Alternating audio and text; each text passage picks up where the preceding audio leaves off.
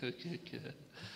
All right, good to be together today. We are going to continue on through the book of First Peter. So if you've got your Bible, which I hope you do, open it up to First Peter as we make our way verse by verse through this awesome letter.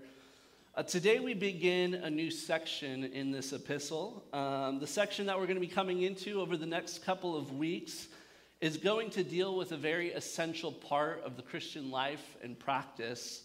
We're going to be discussing over the next couple of weeks our relationships of submission. Okay, so today we're going to be looking at our submission in government relationships.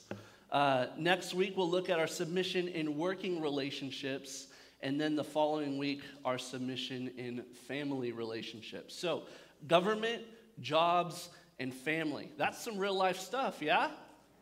Excellent. So before you think about missing church, though, for the next couple of weeks because you don't like that S word, you know, the thought or the idea of submission kind of bothers you. Today what we're going to do is we're going to consider from God's word how humble submission is a Christ-like attitude that all of us as followers of Jesus are to live out in our daily lives. And you know, guys, when we submit, and when we submit in the right kind of way as unto the Lord, there is great joy and blessing to be had. So let me do this. Let me start off today by reminding you of your identity in Jesus Christ. Because in the New Testament, we see that position comes before practice.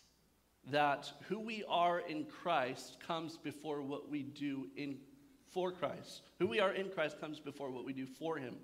And so if you have, submitted yourself to the lordship of Jesus Christ, then you have a whole new identity. And these things are true about you. We learned this last week. You are a chosen race. You are a royal priesthood. You are a holy nation. You are a people of God's own possession. You're just a bunch of weirdos, right? We learned last week. And these things were not true about you at one point. Maybe the fact that you were a weirdo was true about you before, but everything else, right? These things were not true about you at one point, but now that you have received mercy, now that you walk in the marvelous light of Jesus Christ, these things are indeed true about you. And so if these heavenly and spiritual identities have become true about you, why? Because you have put faith in Jesus Christ, then it will affect the way that you live out your physical life here on earth. Because remember, we are elect exiles. That's how Peter addresses his audience both then and now. We are elect exiles. We live in that tension of dual citizenship. And we've been learning a lot about what that means and what that looks like. Because we know that our time here on earth, that it is just passing, because we are passing through this earth as sojourners with our home set on heaven. And our time in heaven will have no end, and so we long for heaven with an eager hope and an anticipation of what's to come. But if we are citizens of heaven, we realize that there is this now and not tension to living for Christ in this world. That you are a citizen of heaven right now. That many of the blessings and benefits of heaven are available to you today, and so we must take hold of the blessings of God and enjoy them. Amen?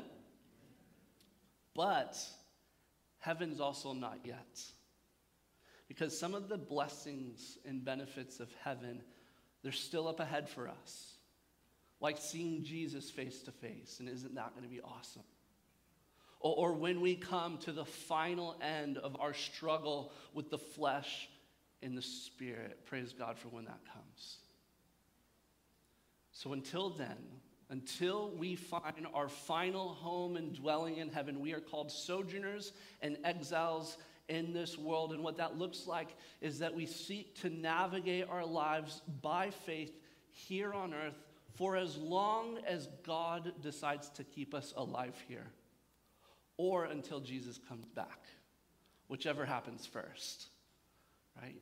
And either one could happen at any moment. And so what I'm saying is this, church. What I'm saying as the elect of God, exiled in this world, what I'm saying is that our citizenship in heaven is going to greatly influence how we live and act and think as citizens of earth.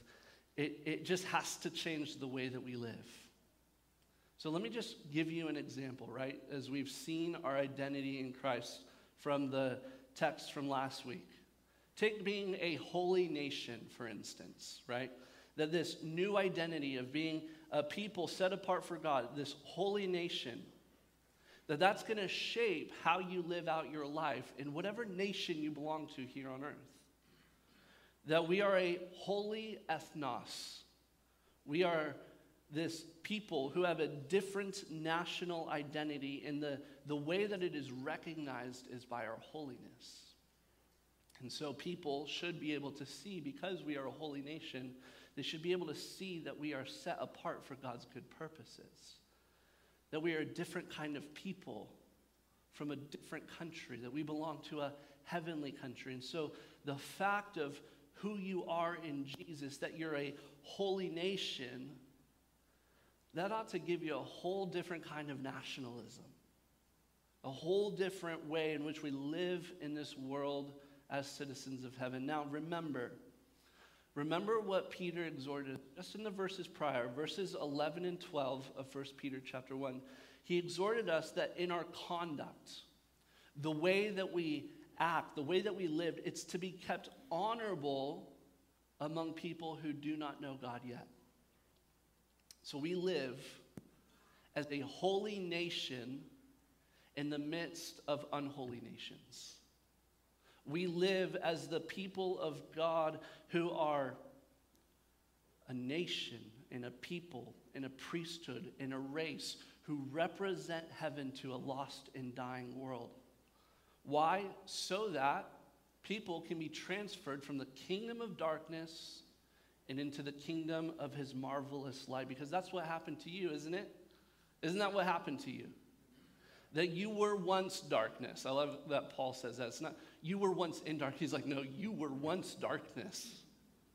But God has taken you and he has transferred you into the kingdom of his beloved Son when he saved you. And so if we are ambassadors of heaven, if that's what we are, if we're ambassadors of heaven, representatives of Jesus on the earth, then the mark of heaven should be on our lives.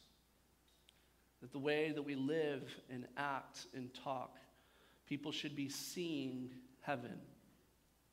So, church, before we get into our text today, if we are citizens of heaven, then the kingdom of heaven, and that's the government of God, the kingdom of heaven, then it will determine our standard of conduct. It is therefore, as we live lives of humble submission, as we honor those that God has put in authority in governments, it's going to shape how we live. How does that look? How does it look for us as citizens of heaven to live in humble submission as citizens of the earth? That's what Peter's going to convince us today. So you guys ready for it?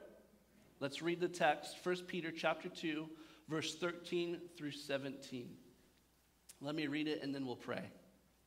It says, "Be subject for the Lord's sake to every human institution, whether it be to the emperor as supreme or to governors as sent by him to punish those who do evil and to praise those who do good.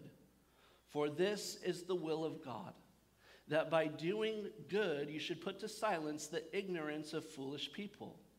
Live as people who are free, not using your freedom as a cover-up for evil, but living as servants of God. Honor everyone.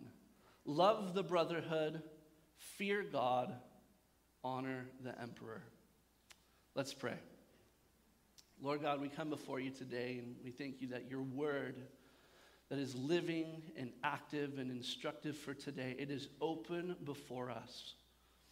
We're looking at it, Jesus, and we want you to show us what is there, Lord. I pray, God, that by your Holy Spirit working through me, Lord, we'd be able to just shine a light on what is already there in your word. Jesus, thank you that you taught us to pray, Our Father in heaven, hallowed be your name. Your kingdom come, your will be done on earth as it is in heaven. And God, that's our prayer as elect exiles. We pray, God, that heaven would influence earth. We pray that the government of heaven would make a mark on the governments of this earth. God, we ask that your perfect and good will would be done first in us and then through us for your glory in Jesus' name. And everyone said, Amen. Amen. So verse 13 says, be subject. So the Holy Spirit, through the words of Peter, is commanding that every believer be subject. Now that word subject can also be translated submit. To be subject or submit comes from the Greek word hupotasso. And I'm not a Greek expert, but I can read those who are Greek experts. And that word, to be subject or to submit, it was a military term. It was referred to how a troop would fall into rank in order as they prepared for a battle. And then it was also a term that was used in trade or commerce, that as cargo ships would get into order and that they would travel upon the seas, that they would come in and out of port carrying their exchange. And then just many people would use this word, hupotasso, as this everyday term to refer to how people would voluntarily cooperate in any given situation. So it was used in military, it was used for ships, it was used just pretty much for everyday order and submission in life. And the point is that in relationships of life, there is to be order. That if the troop does not have submission, it turns to deadly chaos. And if ships do not have submission, it can turn to catastrophe, just crashing into each other. There could be great loss from that. And if we don't have submission in our everyday lives and relationship, then just picture it. Every intersection in the South Bay would be the scene of a deadly car crash. No, it's my turn, and there's no submitting. Think about when you just come to a traffic sign, there is submission and there is order in all ways of our everyday life. I mean, think about it. Look at the docks in San Pedro or the airport at LAX.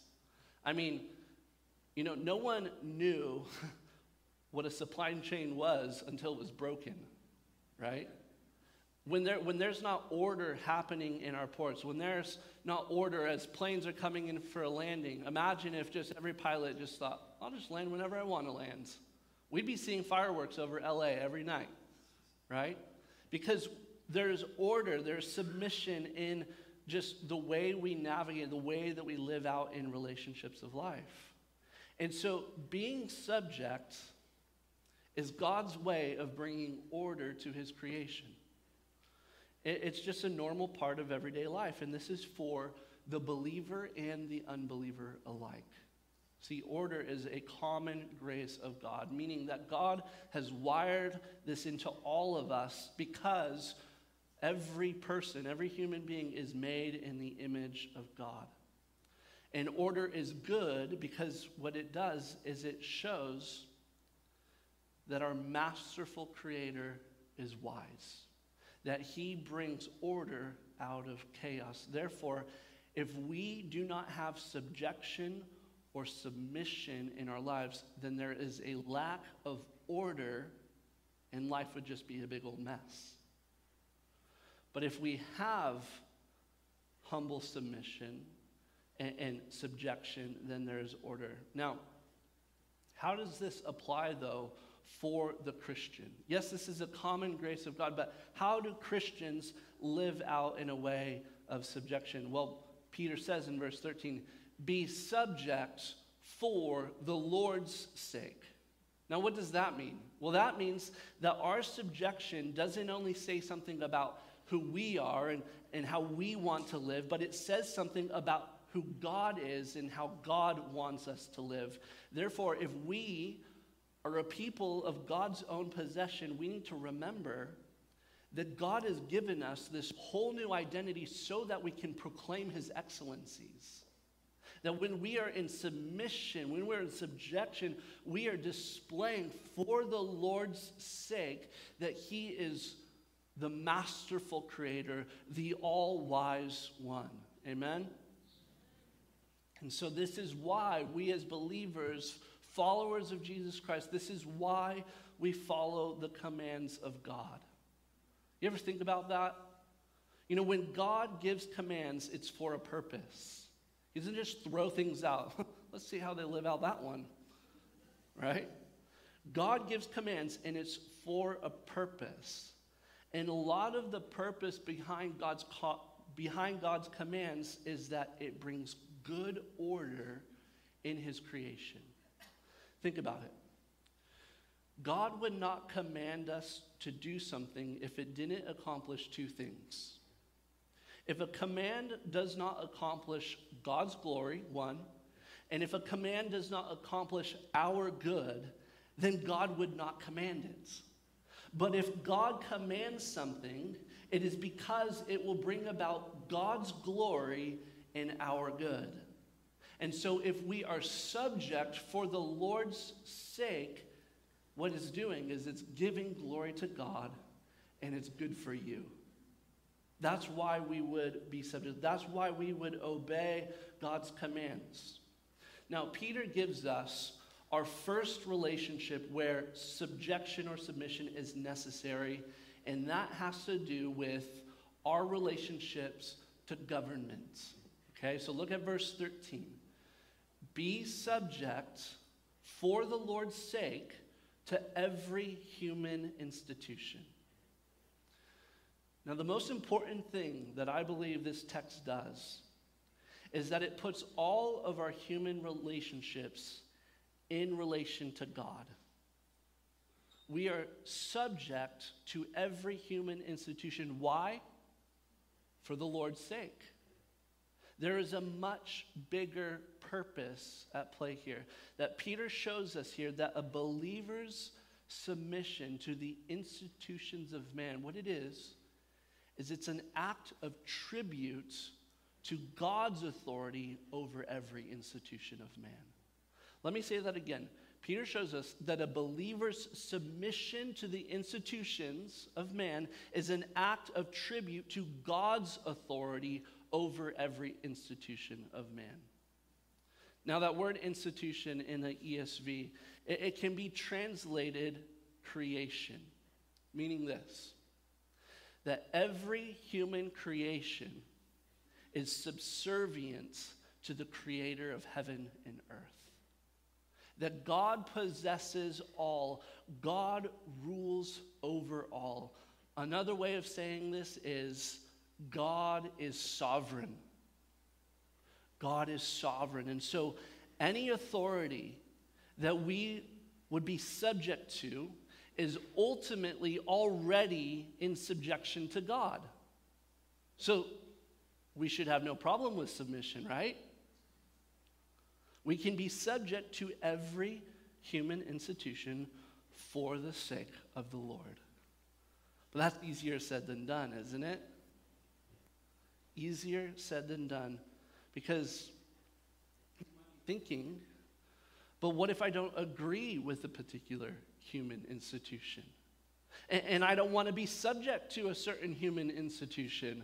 What if I don't like, for instance, the government that I'm to be subject to, or if the laws and the ordinances of that government that I live in, that I don't agree with them, and I don't want to live under them? Well, that's a great question that I think Peter's going to answer for us today. And so, we've taken this slow, but I think needful build-up to read verse 13 and 14 together now. It says this: be subject for the Lord's sake to every human institution, whether it be to the emperor as supreme, or to governors as sent by him to punish those who do evil and praise those who do good. So Peter gives two examples of human institutions that Christians are to be subject to for the Lord's sake. The first one is emperor as supreme, and the second one is governors that are sent by God. So here's what we're going to do. We're going to think about how this applied to the first exiles that were living when Peter first wrote this letter, and then we're going to think about how this applies to you and I today. So Peter was writing to these early Christians. They had been scattered because of persecution to various regions like Pontus and Galatia, Cappadocia, Asia, Bithynia. And these Christians were living in these different places not because it was their choice. They had been driven out, scattered in a dispersion to these places, and so they now settled in these new regions. And in these new regions, perhaps there was new governments and new laws that they were not entirely used to or that they even liked or agreed with. And so this would bring about the question, as to what extent should Christians be subject to the ordinances of man? Peter says, be subject to every human institution. And he includes the emperor as supreme as an example. Do you guys know who the Roman emperor was at the time that Peter was writing this?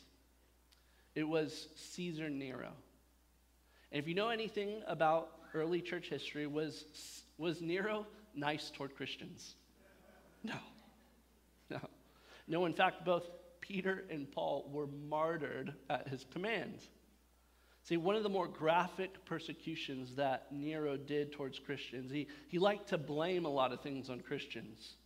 But one of the most graphic things he did is that he would dip Christians in oil, and then he would light them on fire as candles in his garden parties.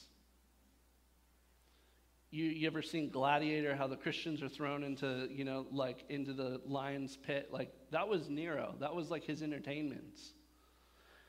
So when Peter wrote this, guys, did Peter forget who the Emperor Supreme was when he wrote this? No, he knew exactly what he was saying. He was saying, be subject to every human institution, even if it be Nero. Then he also gives another example of a human institution, and that is governors.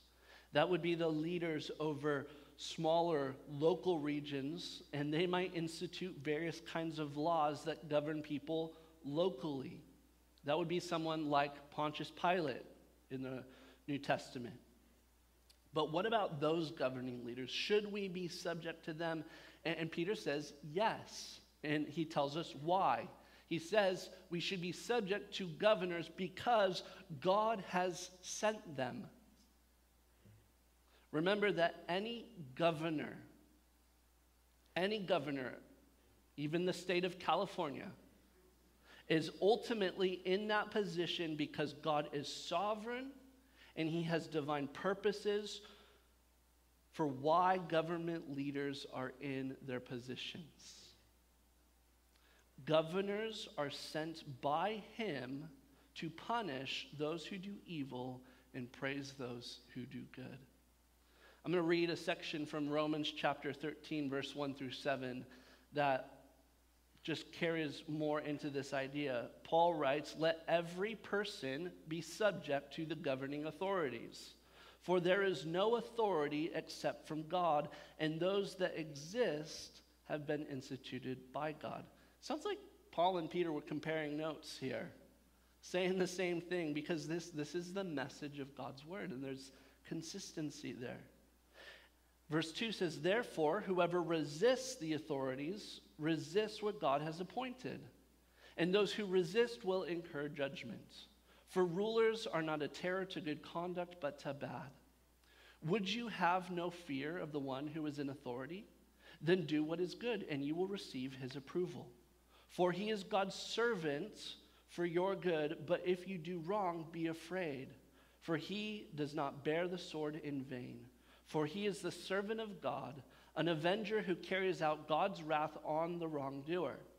Therefore, one must be in subjection, not only to avoid God's wrath, but also for the sake of conscience. For because of this, you also pay taxes. For the authorities are ministers of God. attending to this very thing. Pay to all what is owed to them. Taxes to whom taxes are owed, revenue to whom revenue is owed, respect to whom respect is owed, honor to whom honor is owed. And April 18th is just around the corner, folks. So from what Paul wrote in Romans 13 and what Peter wrote in 1 Peter chapter 2, isn't it from the plainest sense of the scripture that our goal as Christians is to never needlessly disobey government or laws?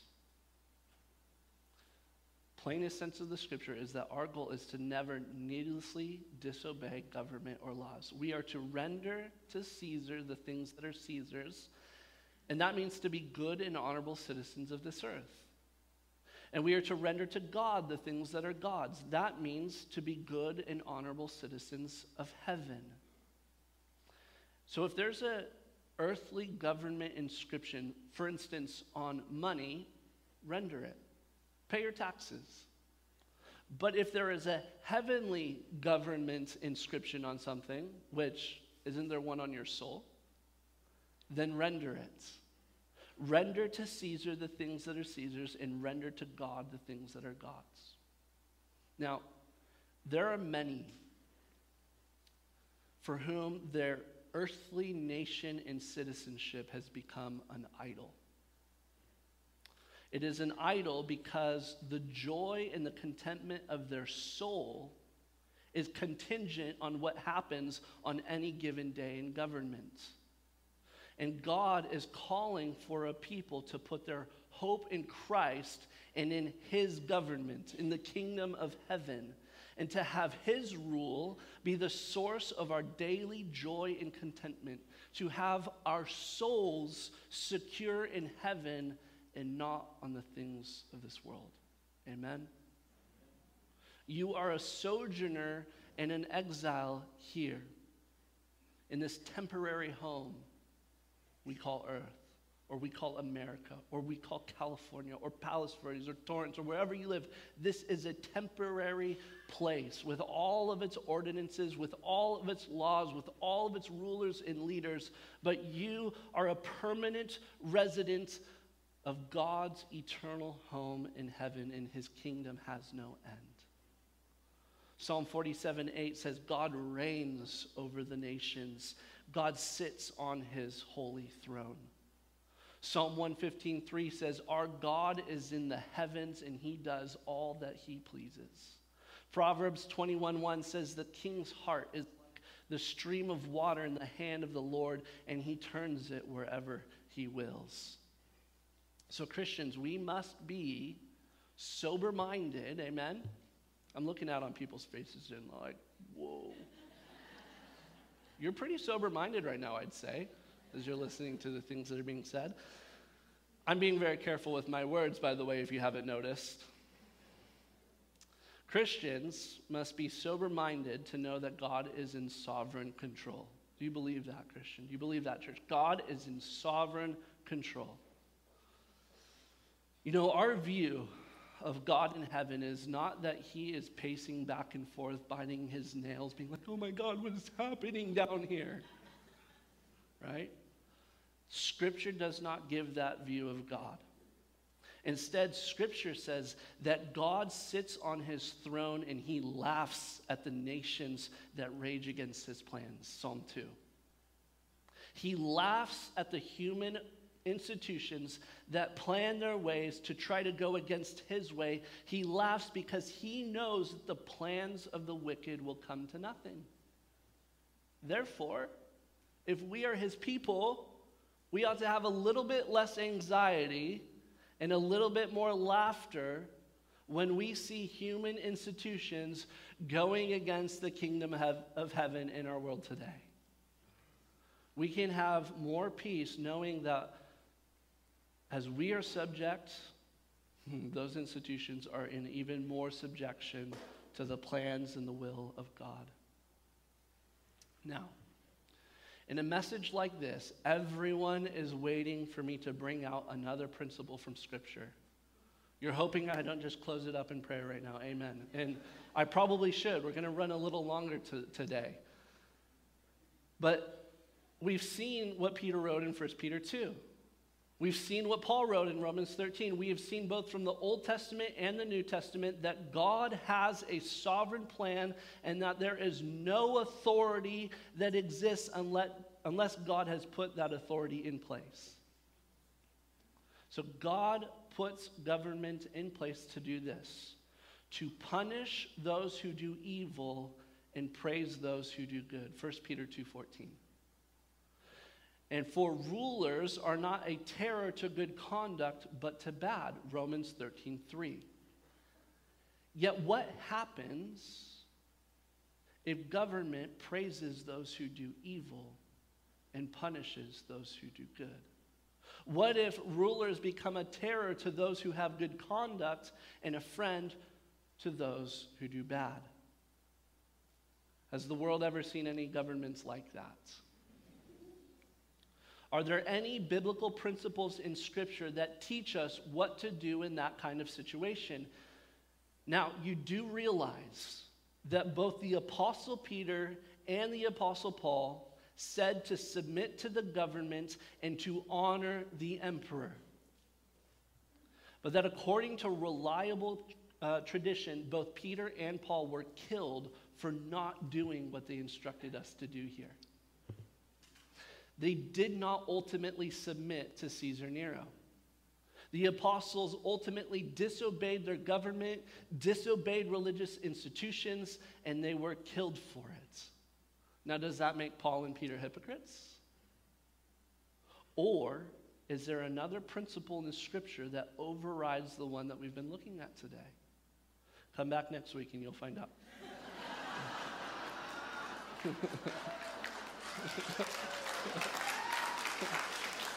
Right? Do you guys want to wait till next week, or you want to find out now? No? Yes? No? Okay. I can't leave you on a cliffhanger like that. It would be totally not fair. See, we laugh because it seems that we all know that there's another principle in the Scriptures that overrides what we've been looking at today. But can I just say this, church? Remember, we must never needlessly disobey government or laws. Never. That should never be the heart of a Christian. And we should never go to this principle too quickly. We should strive to never have to go to this point. But there comes a point, and I'll take you to the scene of Acts chapter 5, where the apostles got arrested by the Romans because they were preaching the gospel. And it was inciting what the government thought was civil disorder. And they were put in prison, and an angel came and released them out of prison because God's heavenly ministers, which are angels, came to help because his earthly ministers weren't doing their job. So he sent an angel and released them out of prison.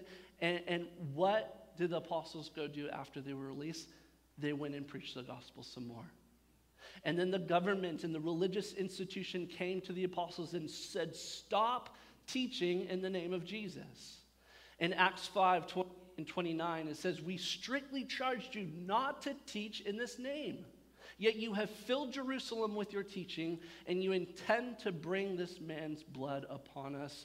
And Peter and the apostles answered, we must obey God rather than men. You see, there comes a point for the Christian when God's laws override man's law. There comes a point when the human institution is coming against God's institutions, whether that be government or family or who we are as the church. We must uphold what is of God. There's a time when subjection to government is not required. If a human government orders a believer to act contrary to the revealed will of God, that is God's word, then the believer must disobey the government. In that case, we have a higher responsibility and we should obey God rather than man. How would this look? Well, if governments tell Christians they cannot gather, we gather. If the government tells Christians they cannot worship, we worship. If the government tells Christians they cannot pray, we pray. If the government tells Christians we cannot preach, we preach. God commands for Christians to gather, worship, pray, and preach the word of God. So we obey God at the unfortunate expense of having to disobey government. You wonder if we don't talk about government enough in this church. Well, when the scriptures teach about it, we teach about it. So we just stepped in it. We've been a church for a little over a year and a half, and we finally stepped in it. You've been waiting for me to say this stuff for a year and a half. And I will say this stuff when the scriptures say this stuff.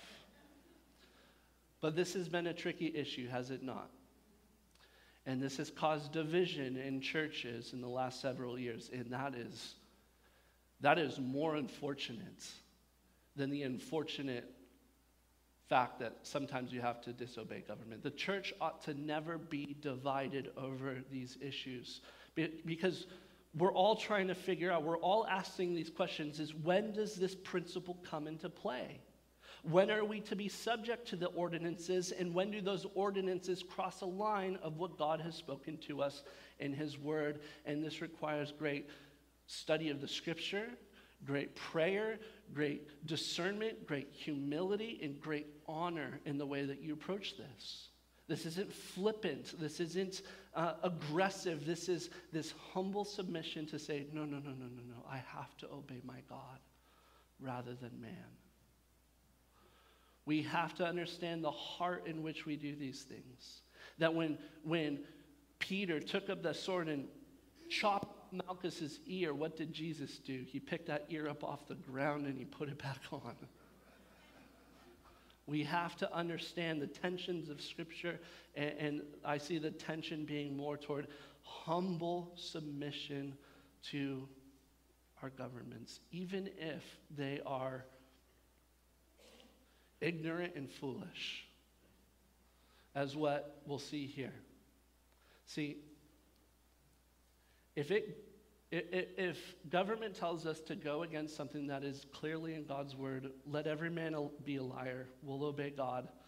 If the government imprisons Christians for teaching what the Bible says is true and right, then I guess we'll have a prison ministry, right? But I don't think we're there as a nation yet. I don't think we're there as a nation yet, but there are some nations where that is true, where governments imprison Christians for doing what God has commanded Christians to do. And I don't think we're there as a nation yet, but if we get there, it doesn't hinder the gospel even in the slightest. In fact, the gospel flourishes when there is persecution. Persecution is like springtime for the seeds of God's word. The church has always grown under persecution. It doesn't diminish. It's in times when the church gets comfortable and lackadaisical and careless and ineffective that the church becomes ineffective in spreading the word, but not in persecution. And just think about the last 2 years. The last 2 years have been quite difficult, have they not? But in the last 2 years, for me personally, what I've seen God do and what I've experienced of the gospel continuing to go forth in these last 2 years is phenomenal. You guys know that I moved here with my wife and 2 kids. Now we have 3. But we moved here in May of 2020 during lockdown to plant a church. And you know what I did those first months of being here? I set up a camera, just my phone, with my Bible, and I taught through the book of Colossians. Paul wrote that book from lockdown to a people that he'd never met before. And I thought that while the world was in lockdown, that I would preach through the book of Colossians to Palos Verdes, to people that I'd never met before. You can actually go, and those teachings are on our website, book of Colossians, from my bedroom. And I had no idea if anyone would ever find those teachings and if anyone would listen or if a church would even get started here in Palos Verdes with just a family of 4 led by faith and led by the Spirit of God. 2 years later, look at what God has done. Amen?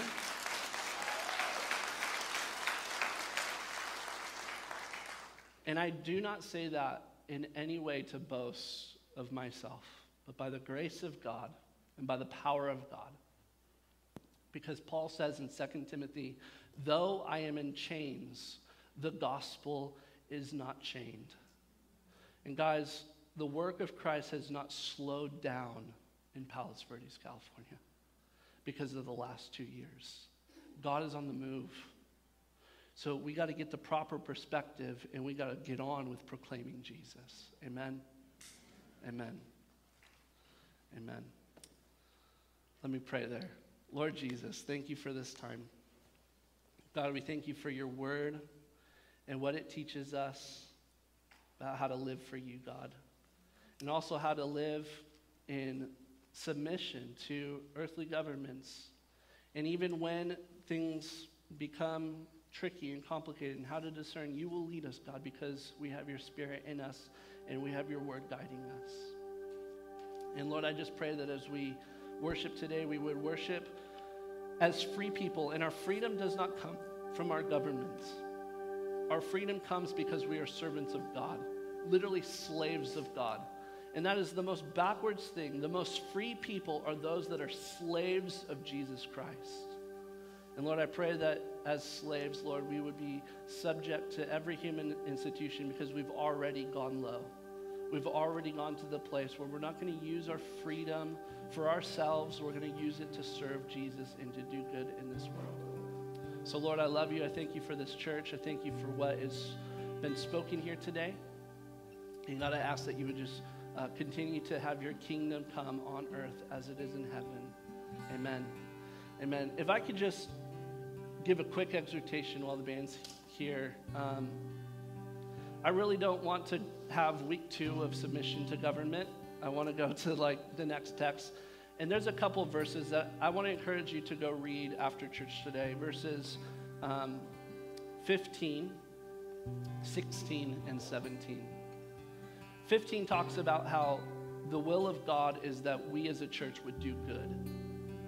Do you want to put to silence the foolishness and the ignorance of man?